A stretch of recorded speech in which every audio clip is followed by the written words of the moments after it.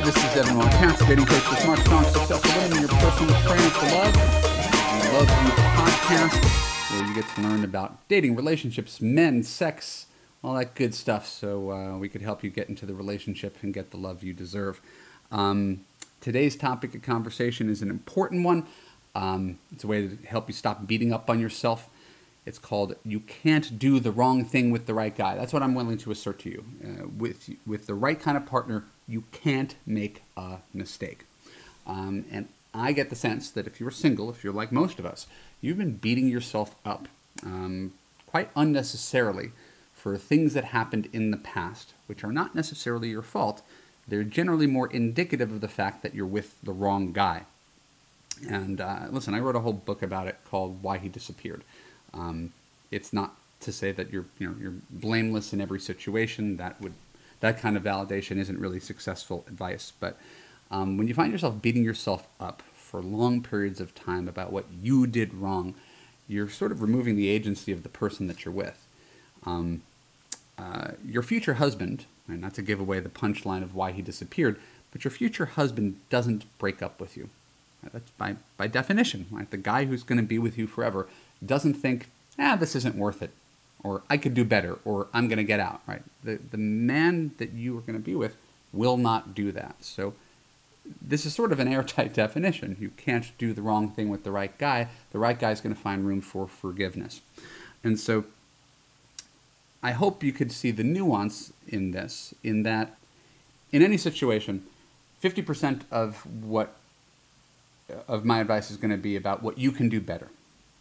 That's what you can control is, okay, I'm going to be more self-aware, I'm going to be more self-confident, I'm going to be kinder, I'm going to be more patient, I'm going to be more understanding.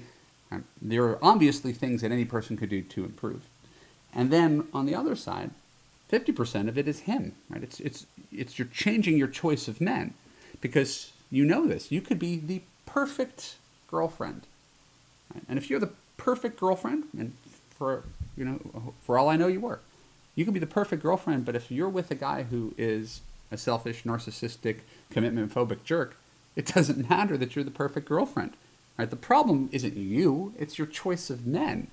Right? And that guy's going to make someone else really miserable one day. Right? It's not always your fault. Just the fact that you chose him and continually chose someone who wasn't good to you or patient with you over and over and over again. So there is a healthy balance that we need to strike.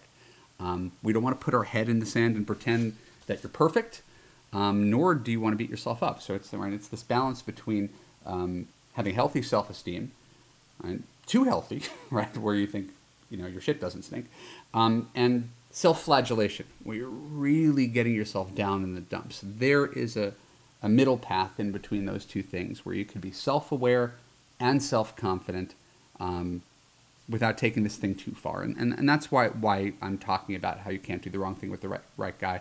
I've worked with enough women to know that you beat yourself up unnecessarily over things that you shouldn't.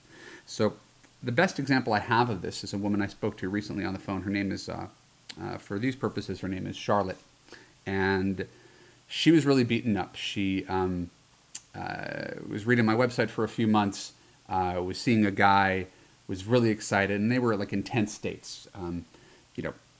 12-hour dates. She'd come and hang out with him that night. She'd spend the night, wake up the next day, have brunch with him, and did this over and over and over again for 4 or 5 weeks or something like that.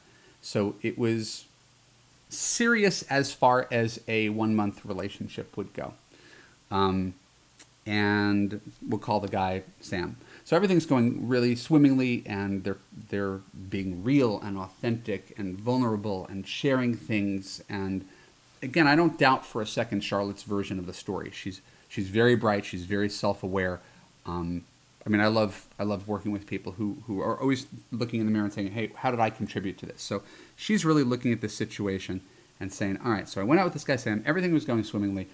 And then we were supposed to have plans for lunch one day.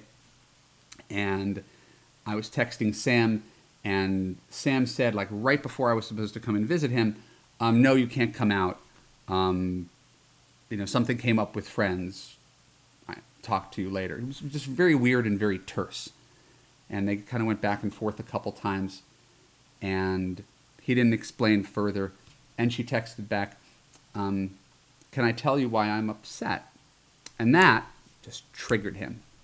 And he got like angry in his text. And the thing spiraled out of control. And the next thing you know, he just stopped texting and literally never talked to her again. So poor Charlotte is blindsided by this.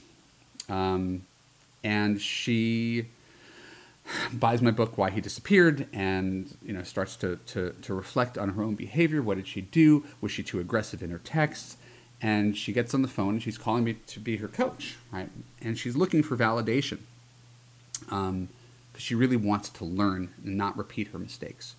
And if you know me, you know I'm not the validation king. I will never say something unless I believe it's true. I don't just pat you on the back and say, no, sweetie, it's never your fault. So I'm not the best at giving validation. So I decided to tell her the 100% truth. Charlotte, you did absolutely nothing wrong. Right? I told her what she wanted to hear because it was true. Charlotte didn't do anything wrong. In fact, she handled the situation almost as well as it could possibly be handled. The one mistake she made, in case you're out there watching or listening, she had a serious relationship discussion by text.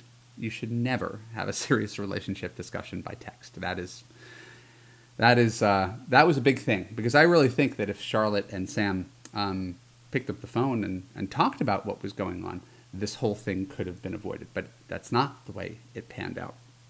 And so what this reveals, right, is not, again, if she's going to beat herself up, okay, mental note, never have an important discussion by text. Never, never, never, never, never. It leaves out tone and nuance, and right, it's much more intimate to talk to someone than to sit by your phone and then wait for his response and freak out, and you just read into too much. It's bad. So that was a mistake. But that says nothing about Sam. The truth is, Sam revealed that the man she thought she was with for the first 5 weeks isn't actually the man she would have considered being in a relationship with, right? He revealed his true self by how angry he got, how he didn't explain himself, and how he decided that an uncomfortable text conversation should ruin what appeared to be 5 great weeks of dating. Right? That is indicative of his communication style, his character, his dedication to her. It says so much more about him than anything. Right? So to me, that's the big takeaway for Charlotte. She needs to take her sadness, right, the thing that she's beating up on herself, and turn it into anger. I can't believe this goddamn guy who seems so promising turns out to be a guy who isn't, it's not that he's not deep or smart or funny. It's that he has a hair-triggered temper, and he's not really that sensitive to my needs. And I don't think I want to be in a relationship with a guy like that. That's the healthier way to process it. So if you spent enough time in your life beating yourself up for things you've done wrong in relationships, I really want you to be able to turn that into almost a healthy anger. Right? Stop beating yourself up, let yourself go, and realize that you can't do the wrong thing with the right guy. You beat yourself up, you deserve better, and I'm going to help you find what you're looking for. So when we come back, we're going to talk about, what are we going to talk about? How you can't do the right thing with the wrong guy. Interesting premise. You can't do the right thing with the wrong guy just as well as you can't do the wrong thing with the right guy. My name is Evan Marc Katz. This is the Love You Podcast. We'll be right back.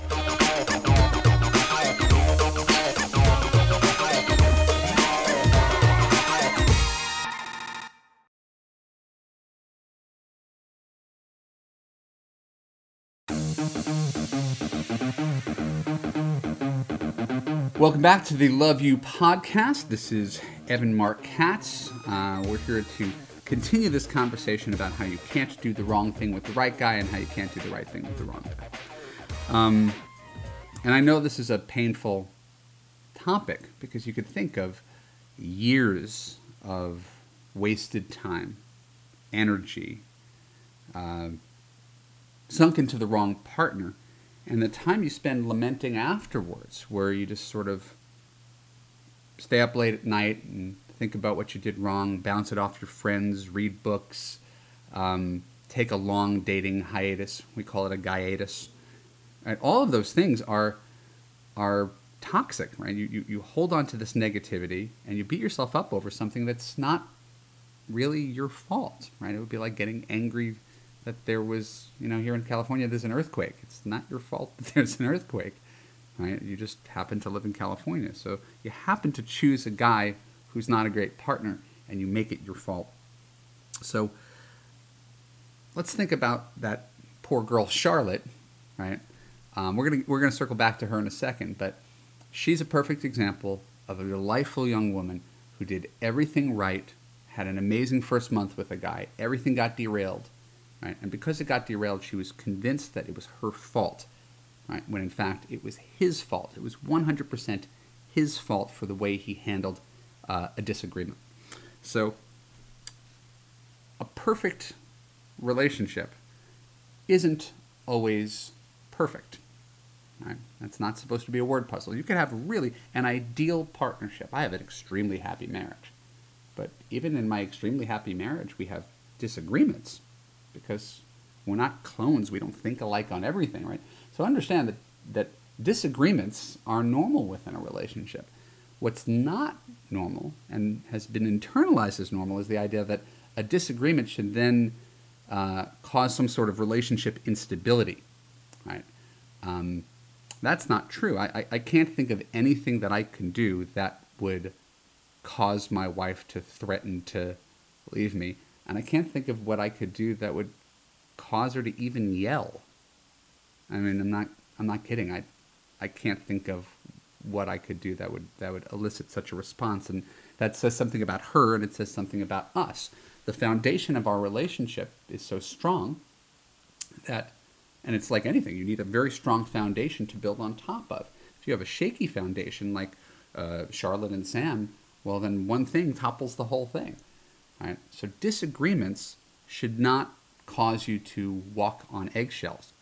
On another personal note, I don't give advice from any sort of pedestal. I mean, I'm a dating coach for women, and I'm married now for 8 years, and I have 2 kids, and I'm really happy, and I have this Love You program, and so I really try to walk the walk. But for many, many years before, I struggled in the same way that you're probably struggling. I went on 300 dates over the course of 10 years, and was constantly torn between blaming the opposite sex and blaming myself for what my own failures, really. And I remember having a couple of girlfriends, 2 specifically in the 2000s, where I was really in love with them, and they said they were in love with me. The word love was used, but it was always very rickety, and I never knew when I was going to put my foot in my mouth, have to start backpedaling, and get dumped. I remember taking one of my girlfriends to visit my mom in New York, and I said something, and she just turned into ice. And I remember she had a conversation with my mom, and my mom said, "Listen, do you love him?" And she said, "Yes." And my mom said, "So shut the fuck up." I swear to God, that's the way it went down.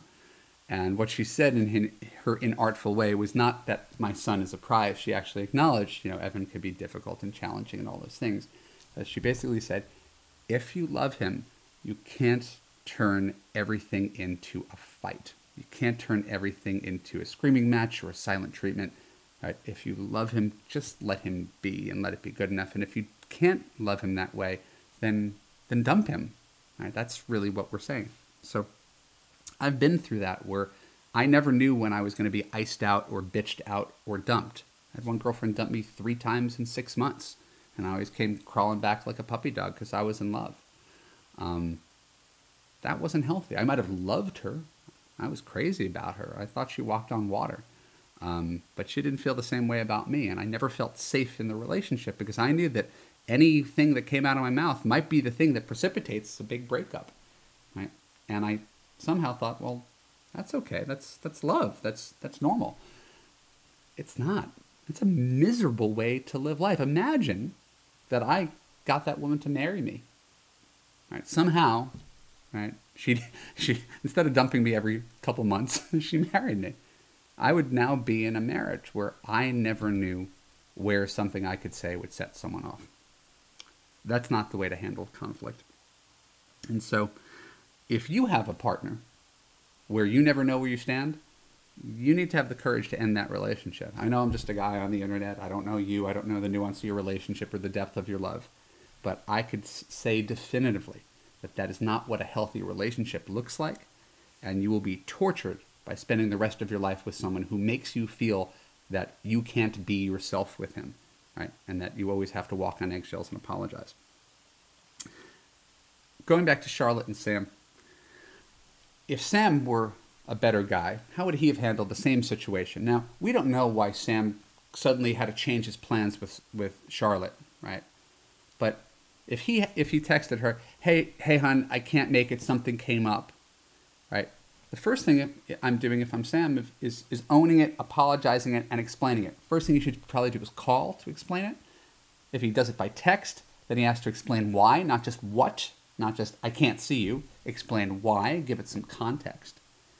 And if Charlotte remains upset, right, acknowledge, honey, I understand why you feel upset. I would feel upset if you change plans on me at the last minute, right? Validate that she has a right to feel that way, right? And if she continues to feel sad within a reasonable range, right, then, listen, I'm sorry, I'll explain more later.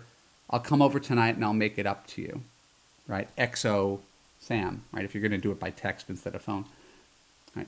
There's a number of ways that a healthy guy would have handled that same exact situation differently, right? But he didn't. That's the thing that Charlotte was sweeping under the rug. He didn't do any of those things, right? He used this as an excuse to break off something that was promising, right? So I want you to take a second to think about your most serious relationship or your previous relationship. Were you able to make mistakes and be forgiven? Right?